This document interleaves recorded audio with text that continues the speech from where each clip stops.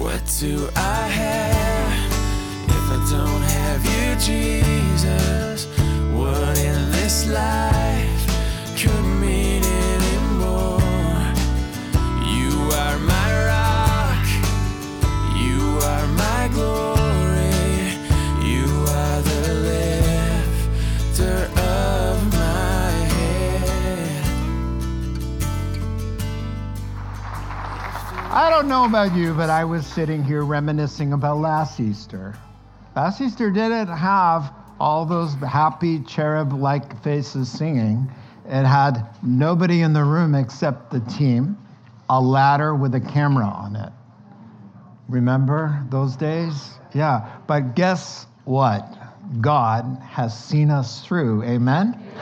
And God will always see us through. That's just the way he is, So as we get started here, we are going to make our way to, surprise, the resurrection chapter, 1 Corinthians 15, for this morning's reflection on being raised from the dead and what that means for Christ and those who follow after him. Because when we believe in him, guess what? We're joined to him, our spirit to his, and where he goes, we go too. That's the best deal of all. So let's pray. Father God, as we consider what Christ meant when he said, whoever believes in me, I will raise him up on the last day. We want to see what that looks like. We want to know more. Thankfully, your word reveals it to us. Open our hearts to the truth, the most important truth the universe will ever know, how to live forever and escape the judgment of God. In Jesus' name, amen. I was having a conversation recently with a bunch of mixed people, and the subject of holidays came up, and the question got asked, what's your favorite holiday? And everybody was talking, and most of them said their favorite holiday was Christmas. No surprise there. And then I said, I love Christmas too, but for me, I think I'm going to go with Easter. And I will not forget the face across from me, all scrunched up, bewildered by my response, kind of saying, Easter? I don't get that. Like, well, what's up with that? Well, I'm happy that he came into the world, and we celebrate Christmas. He came into the world. But really, I'm even happier that he accomplished what he came to do, which is Easter. I'm more happy about that. Amen? Amen. Think about it. He came to taste death for us all, to destroy the work of the devil, to quote the Bible, to remove our sins by paying for them in full, by dying in our place, to reconcile us back to the God from whom we were estranged because of our sins, to call us back in right relationship, to enjoy him, walk in the light of his truth and his love forever. And then he raises us up supernaturally, comes inside, raises us to new life, a life that can never die. So yeah, I'm going to have to go with Easter. The empty tomb says, all good. That's what it says. To those who believe in the one God has sent. And so it does make sense to me that if someone doesn't fully understand the terrible predicament that sin has caused me and you, the whole human race, what dire straits we were all in, they also can't fully appreciate the joy of Jesus' death and resurrection on our behalf because they're not aware of the problem. I mean, why rejoice in a victory when you're not aware there was a problem? And so if I show you a couple pictures of people rejoicing at a scene here, as we look at this picture here. This guy's pretty happy because he's been rescued, and the next picture is another joyful picture. A lot of happy people. In fact, most of the world was rejoicing like this. But if you didn't know the story, that actually 33 miners in 2010 down in a copper gold mine in Chile, right? You remember that? There was a collapse. And on day 17, as they were boring holes of exploration to see if anybody was alive, on the drill bit was taped a note. There's 33 of us down here. We're trapped in the shelter. Up came the drill bit, and they read that, and they realized they had to do something. And so, 69 days later, they lowered this thing into a hole, and each man had to strap himself in that cylinder and be raised up from the belly of the earth in darkness up to the surface where there's light and life, and truly a little bit of a resurrection indeed. And so then you ask them why they're so happy. They will say, oh, if you only knew what it was like before, right? And so that's the understanding here that, the Lord, what he did, he didn't just save us from 69 days of darkness. Jesus, the words of Jesus is that there's a place called outer darkness reserved for people who have sinned against God, who have broken his laws and counted his holiness as an unholy thing. He said there's this place of outer darkness, and once you're there, there's no escape. And it goes on for more than 69 days. And so, I'm going to go with Easter as my favorite holiday when you take it all in. And so, Now, if you were to ask Jesus, maybe, what's your bottom line? He brought a gospel. It's called the Gospel of Jesus. Gospel means good news. And here's his bottom line. I have it for you, and it's our launching pad for heading to 1 Corinthians 15. But in John 6, he says, for my Father's will. Now, God the Father, God the Son, God the Holy Spirit. 3 in 1. One God, 3 persons. They're all God as one. God the Father's will is that everyone who looks to God the Son and believes in him shall have eternal life. And here's the promise. Here's the bottom line for Jesus. If you believe in me, I will raise you up on the last day. Now, the question might be, well, what does that look like? What do you mean the last day, And so the New Testament fills in all the gaps and answers all the questions about that, as much information as we can humanly take in our limited capacity. But so much so, there's an entire chapter on the resurrection, what it means, what kind of bodies we'll have, what we'll be doing in that resurrected life, the quality of that life, the description of the place. Jesus called it paradise. There are other names for heaven, the New Jerusalem, but one of them is paradise. Sounds like a nice place after the resurrection, right? And there's even a timetable, and so sweet details provided for us about what Jesus meant when he said, I will raise them up on the last day. And so the Corinthians, they lived in a Greek culture, and they're in what would become Greece. It was Macedonia at the time. And the Greeks were really down and thought it was ridiculous that there would be a bodily resurrection. And so this creeped into the Corinthian church, and so Paul said, I can't believe you're buying that. I cannot believe it. So God, Romans 8:28, he works all things together for good, used the false teaching to bring about 1 Corinthians 15. We might not have that whole chapter if there wasn't heresy saying there's no such thing as the resurrection. So Paul just says, are you kidding me? What's the point of life if there's no resurrection? And Paul says, and I quote, let's eat and drink and be merry, for tomorrow we die. In other words, let's party.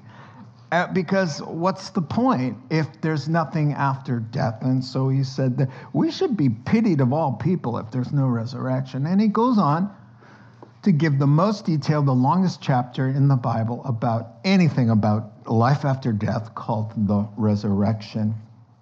And he's going to wrap up with a conclusion there. One last paragraph that I think it was excellent for us it's only 7 or 8 verses for us to reflect on Resurrection Sunday about what Jesus meant. I will raise you up on the last day here we are at what we call Resurrection Sunday. And so it's his closing argument here starting at verse 50. It's a happy conclusion, probably the most sublime, beautiful, just spectacular verses in the entire universe are right here, what you're going to read. And so let's dive into Paul's closing argument and his outburst of joy, cause for hope to remain steadfast serving the Lord, and very applicable to us in troubling times to keep our mind focused on what's coming. You see. All right, so verse 50. We're reading from the New Living Translation because on Easter, we've got a lot of new people checking church out. New Living Translation is very accurate and the simplest to understand. And so for that reason, Paul wraps up his argument about the resurrection saying this is what I'm saying, dear brothers and sisters, is that our physical bodies can't inherit the kingdom of God. These dying bodies cannot inherit what will last forever. He goes on. But let me reveal to you a wonderful mystery. It's about Resurrection Day is coming. He says, we're not all going to die, but we will be transformed.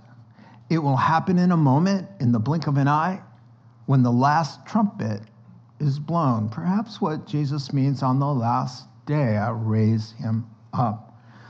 Now, when that trumpet sounds, those who have died, who are already with the Lord, Christians, will be raised, their bodies, that is, because they're with the Lord present. That's Resurrection Day when he appears. They get their bodies, and they'll live forever in those glorified bodies. And we who happen to be alive at the moment that trumpet goes off will be changed. Translated is the word transformed. We don't have to be raised from the dead because we're alive. But we get our resurrected body, boom, in a second, in a twinkling of an eye. For our dying bodies must be transformed into bodies that will never die. Our mortal bodies, flesh and blood, must be transformed into immortal bodies. He goes on. Then, when our dying bodies have been transformed into bodies that will never die, this scripture will be fulfilled. Then he goes to Isaiah. And here's a line from Isaiah. Death will be swallowed up in victory. And then he's kind of taunting death. He's kind of teasing death. And he says, oh, yeah, death, where's your big victory? Oh, death, where's your big sting? Oh, we're so afraid. Oh, sorry. Okay. Maybe I'm adding a little bit. But I do that. Verse 56. Now, here's the problem. For sin, well, that was against us, is the sting that results in death. That's a big problem. And the law, God's command, gives sin its power. Thou shalt not, and because of sin you did, now you're in trouble, and death and all of that. But thank God he gives us the victory over sin, over death, through our Lord Jesus Christ. And that is going to be our verses for reflection this morning. We're going to walk through them as we always do, explain and apply. That's what we do here. We teach the Word of God. And it unfolds quite naturally into number one, the problems laid out in that very first verse. And wrap-up statement, he says, the problem is laid out. We're not properly equipped for eternal life. There has to be a change. If you're going to get to heaven, something has to happen while you're living and breathing in this life, supernatural by God, to equip you to get in, or you're not going. Number one. Number two, a mystery revealed. That this resurrection day, only God knows when, no man knows the day or the hour, when he's just going to call every Christian on the planet and who's ever lived together to meet him. That is the mystery revealed. And then thirdly, a reason to rejoice, because one day death and sin and corruption and pain and crying and mourning and all of this will be in the rearview mirror, never to be seen again. And that day is coming. It has already started, but not yet. The theologians call it the already, but not yet tension that we live in. But Paul says, hey, one day it's all going to be rearview mirror. And wow, we look forward to that. And you know what?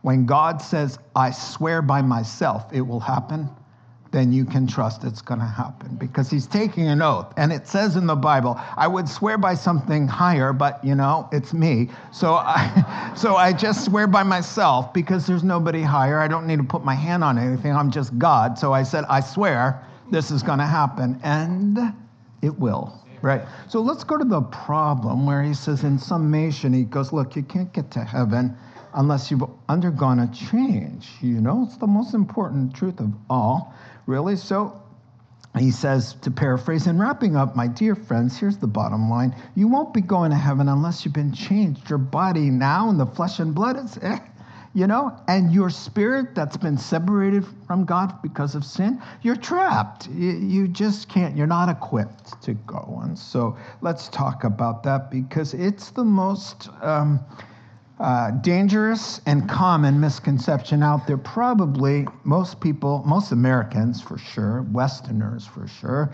and maybe people in the whole world. When someone has passed, as we like to say, heaven, or the better place, I know they're in a better place, is always just an automatic. Nobody questions anything. Everybody just says they're in the better place. And sometimes you hear at memorial services, they're enjoying their favorite activity there, or they're watching out from up above. And that's what everybody has come to believe.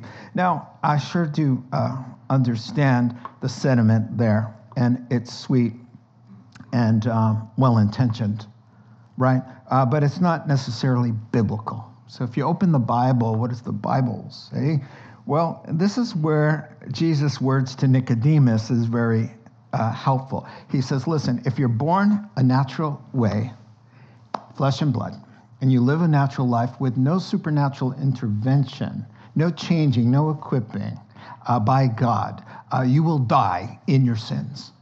You need God to do something, and that's called the gospel. And so Nicodemus, and we're in John chapter 3 now, this famous place where we get the born again phrase from. Nicodemus is a Pharisee. Pharisee means separated. And what they did, they were religious guys who studied the Bible. They were separated to find out what God required and then live it out. They were experts in doing what God expects so we can get to heaven, or so they thought. So this guy comes to Jesus by night because, the rest of his friends hated Jesus and wanted to kill him. But here, he's interested because he says, hey, listen, Rabbi, some of us, know that you must come from God. God is with you, because who else can walk on water and raise up dead people? And the stuff you're doing, it speaks loud and clear. God's with you. And Jesus interrupts him. Oh, I don't want to have this long, wasted conversation about what good thing, and I'm trying to be a good guy, and no. He just shuts him down. Listen, dude, you're a sinner. You're not a good person. Nobody's good except God. There's only one who's good. There's nothing good. You're thinking, oh, if I'm good enough and it outweighs my bad, then I'll go to heaven. No. Wrong subject. It's not about being good, it's about being made alive. You're spiritually dead, you have to come alive. God's breath has to come into you and breathe you up and give you a life. It's called being born again, Nicodemus. And if you're born again in this life, your body will die, but the generator's lit. You're good. You'll be there. And so he has to tell him about the prerequisite of God to get to heaven is that you are raised from the dead, spiritually speaking, in this life by believing the gospel. Because we're all bad, we've all sinned and fall short of the glory of God. So nobody can be good enough. If we could, Christ died in vain, right? So the question's not about being good, but being made alive. You remember when we died. We died to God. We were alive in God, but, Adam, Eve, if you're a son of Adam or a daughter of Eve, here's what happened to you in the garden. Because you were with them, you were in them. When it all went down, you were there. You were inside them, in their loins, as it were. God said, listen, all's good, but express your free will by loving me, by avoiding that tree. Don't go near it, don't eat it. If you do, boom, you'll die. You'll disconnect from the author of life. And so you know the story. The tempter comes into Eve. Eve is tempted. She eats. She gives it to Adam. He eats. They die. Do they fall over and die? No. They were body, soul, and spirit. And their spirit was connected to God's spirit that gave them life. That's why they live forever. They're connected to God. But when they sinned, the death he was talking about is the spirit died. Disconnected. Now, they gave birth to kids who were also disconnected from God, spiritually stillborn, if you will. They came into the world. Proof, the first person without a belly button, with a belly button. The first person with a belly button is a murderer. The firstborn with a belly button is a murderer who slaughters his brother because he's jealous of it. That's what happens when you disconnect from the source of life. You give birth to others who are disconnected from life, who transgress in the same way that the parents did. And so we get down to us. Now, here's what Jesus did. He became one of us to come in to do spiritual CPR. And so what he said is, I've got the pilot light rekindled to anyone who believes. I will put my spirit in them. Oh, so some scholars say that people who don't know the Lord have a body and a soul, but they don't have the spirit because the spirit died. And so the spirit that lives forever is available through Christ, and Christ will come as creator the second time. The first time he was in the garden and he breathed into Adam's nostrils the breath of life. And that died when they disconnected and joined arms, linked arms with the evil one. Christ comes and goes round two. Anybody want to have life again? Anybody want reconnection? Anybody want to be restored? Then believe in me. And then in John chapter 20, the risen Lord walks into a room of disciples and he says, receive the Holy Spirit. And he breathes. He breathes on them. John chapter 20. It's just a picture.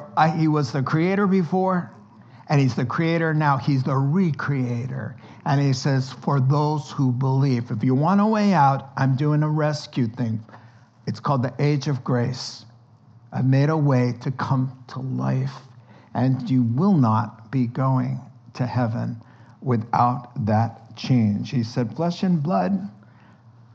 Flesh gives birth to flesh.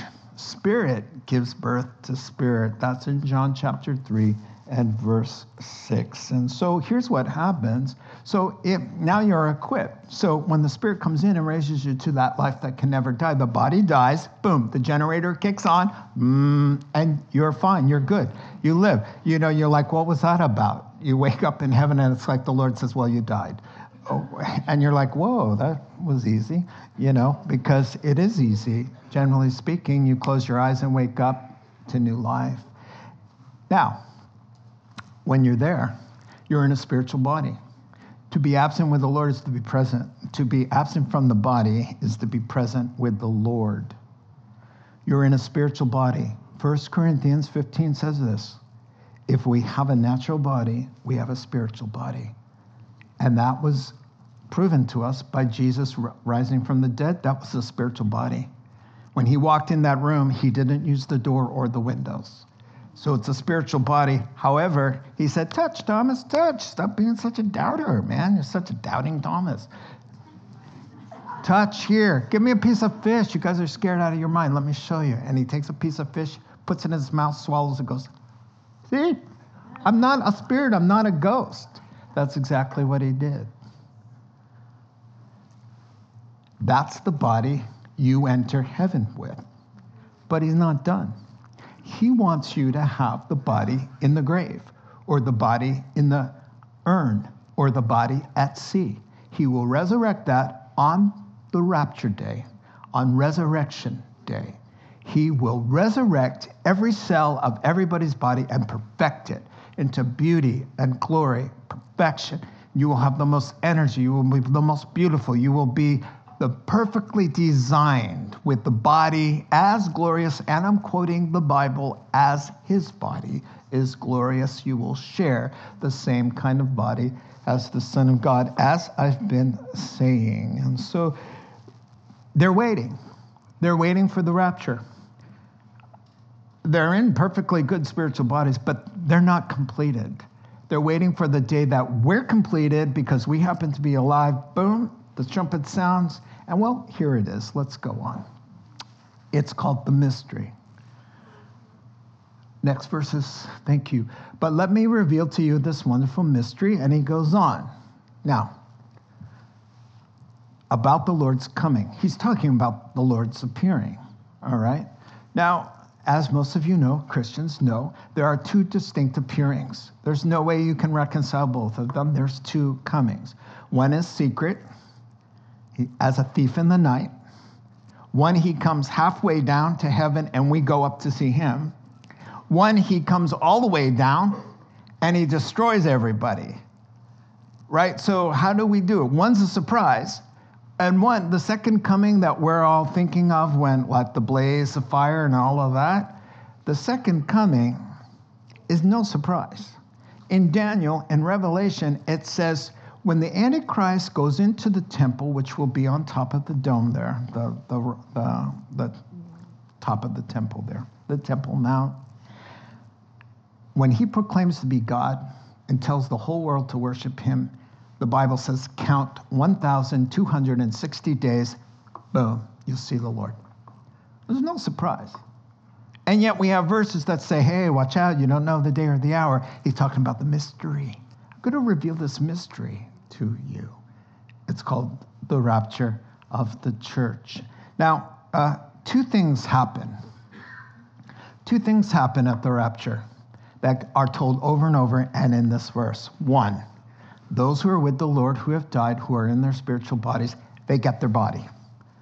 In the split second after they get their body and they're with the Lord, then we who are alive, in the moment, in a twinkling of an eye, in a flash, as other scriptures say, we are changed. You're at Starbucks. You're drinking your coffee. You're talking to a friend, maybe, hopefully, about the Lord. And you're like, dude, I hope you really get saved because, boom, then you disappear.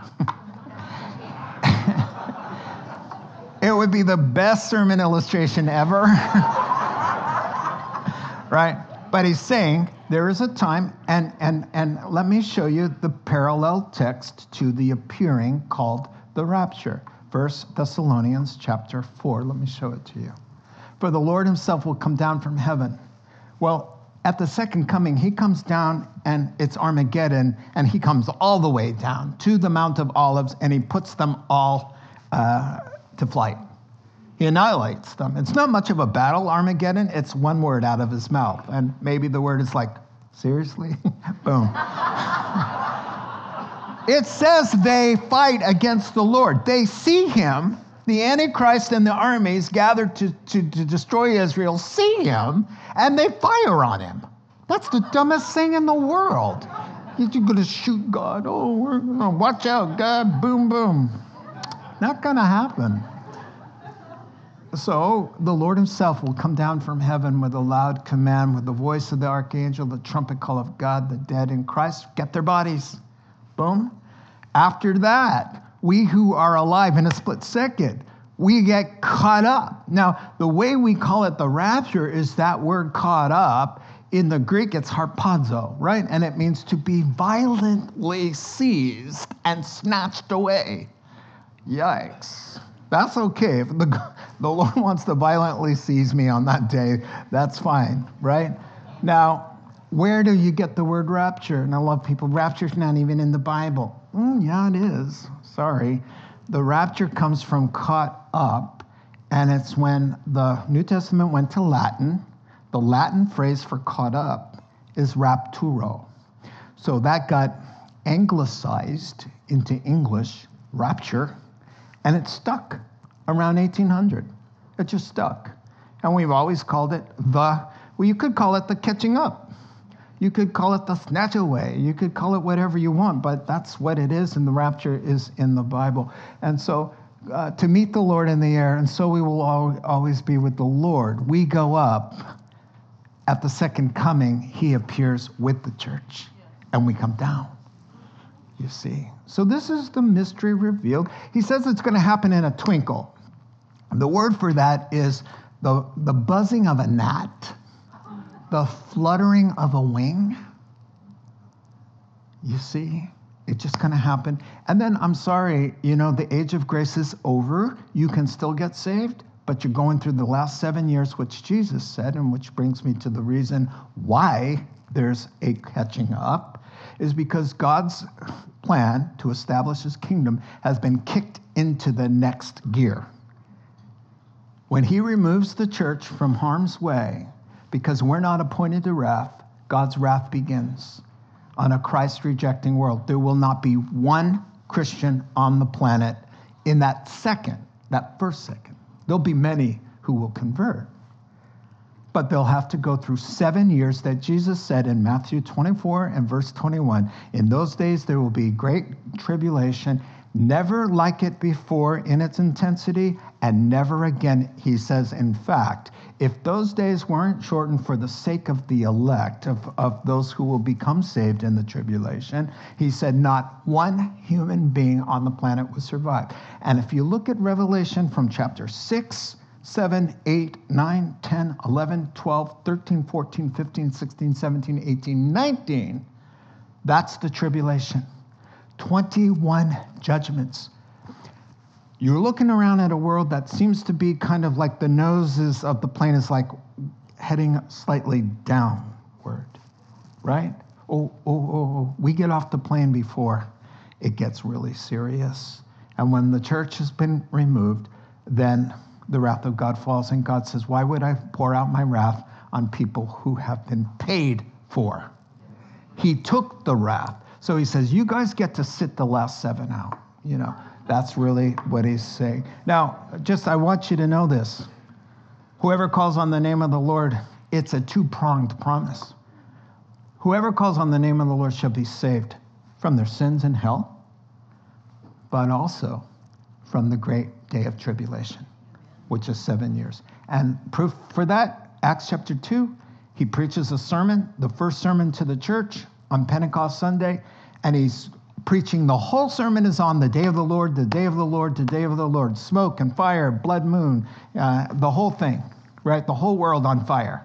And then he says, but whoever calls on the name of the Lord shall be saved. Just like Jesus said, there'll be 2 in a field. The trumpet will sound, one goes, one stays. He goes, there'll be 2 in a bed, a believer and an unbeliever. One goes, one stays. For the wrath, one was paid for, one wasn't. And so this is what Jesus meant when he said, by the way, when he said, I will raise you up on the last day. If you think about the rapture, caught up, he's not kidding around. When he says, I'm going to raise you up on the last day, and by the way, at the Last Supper, he said the same thing. Don't let your hearts be troubled. I go to prepare a place for you, that where I am, you will be also. And if I go to prepare a place for you, I will come back and take you to be where I am. That's not the second coming. That's the mystery revealed here, that at any second, once the signs have been fulfilled, and Matthew 24, check. They're all fulfilled. The next event on God's prophetic calendar is the mystery of the rapture of the church. The trumpet is the next sound you will hear from heaven. Amen? I'm happy about it. Let's close out with where Paul is just like, I just got to say, to the death and all of this thing. And so here we go. Now, we finish up with this. Let me kind of paraphrase what you're looking at. So he says, okay, so friends, when these bodies are replaced with imperishable ones, the scripture in Isaiah 25, verse 8, will be fulfilled. Death has been defeated, swallowed up. Verse 55. Now he's mocking. So he's like, tell me, Mr. Grim Reaper, who you going to reap next? Because he won't be able to. It's the death of the Grim Reaper that he's mocking here. He's saying, who's going to be the next victim? Tell me then, grave, who you going to swallow up next? You can't. So that's really the essence of this. And we thank God because he defeated that. So we've got three real problems in the text that were against you that you could do nothing about. Sin is what caused death, right? And you see this in verse 56. You've got sin, and you've got death, and you've got God's law. It all working together to be the sting, man, because the law demands what you cannot meet, right? So God says, thou shalt not, but you've been doing it for a long time. You pick and choose the ones that you feel like you can break and justify, but the law demands that you meet what you cannot, right? Sin. So the law demands what we cannot meet. Sin is a stain we cannot remove, and death is an outcome we cannot avoid. So God says in his love, I'll become one of you. I'll become the God-man, and I'll defeat the trilemma that opposes you, that damns your soul, that gives you no hope. And so let's talk about God's law. Christian, listen, he didn't just die for your sins. He lived for you too. He lived the perfect life. Everything you should have said, he said it. Everything you shouldn't have said, he didn't say. Everything you should have done, he did. Everything, every way he should have loved, you should have loved your parents. You should have loved one another. You should have loved God. He did it. He not only died for your sins, the life he lived on your behalf. So he fulfills the law. So who's suffering in my place up there has fulfilled the law. In fact, the Bible says that you in some mystical spiritual way are in him when he's doing this on the cross. So there he is, and you, but you fulfilled the law in him, right? And so let's move on to sin. The Bible says the sinless one became sin. So every sin you've ever committed, and the whole entire world ever, every last sin that's ever been committed, laid on his shoulders so that we could be right with God. And then he dies and pays fully.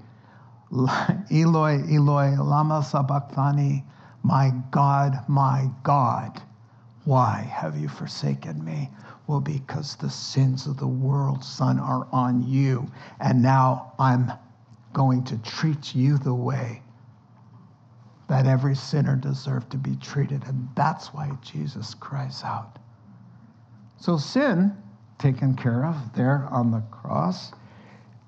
And then law, he's lived the law out. Sin, he died for.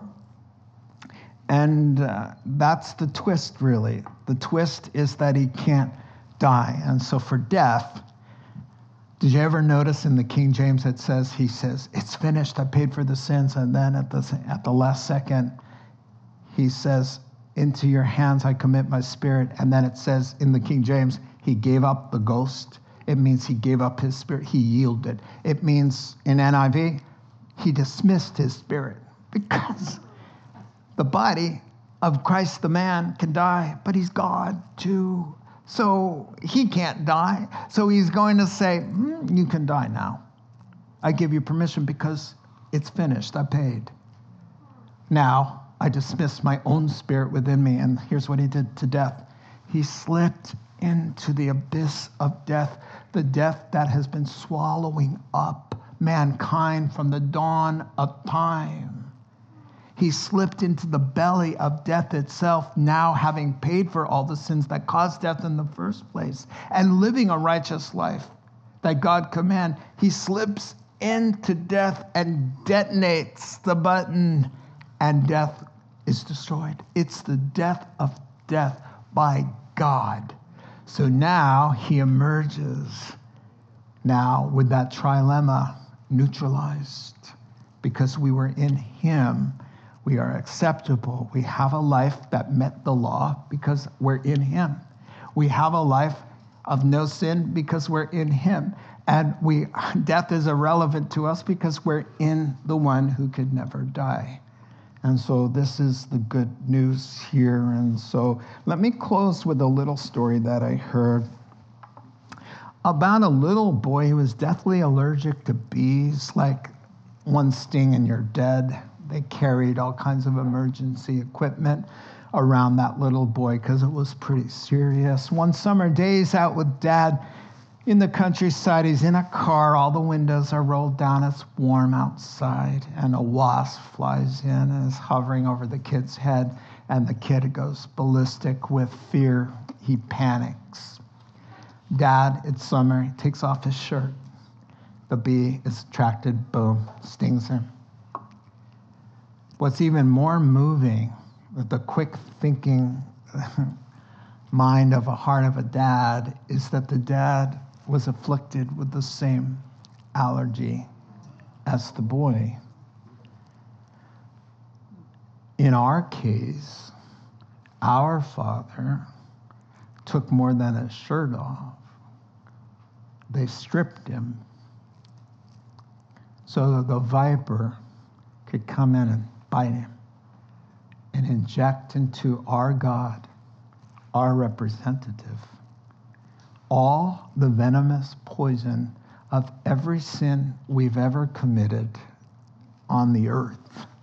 The Lamb of God who takes away the sins of the world. So the viper injects him with all that evil and all that poison, and he dies and rises again, now with the blood that provides immunity to such viper bites. Let the viper bite. You will die, and you have immunity because you're in the one who lived the perfect life for you, who died the perfect death on your behalf, and has defeated death for you. Let's pray together. Oh, Father God, we're not worthy of a single thing except being rightly punished for the sins we commit on a daily basis. And yet, you just love us. You understand us. You understand our weakness. And you reverse the curse. You came to save us. Thank you for making it so easy that all we have to do is say, God, I'm a sinner. I need your help. I repent. Please save me. That wasn't very hard. And then the new life comes, and then changes are made. So, Father, we pray that you would drive this truth of how gracious you are and how loving and how valuable we are, that we might think of ourselves differently and rise from this place to live a new life. In Jesus' name, amen. You've been listening to the Rocks Podcast. Our regular services are held on Sunday mornings at 8, 9:30, and 11:30 a.m. in Santa Rosa, California. If you'd like to learn more, please visit our website at cctherock.org.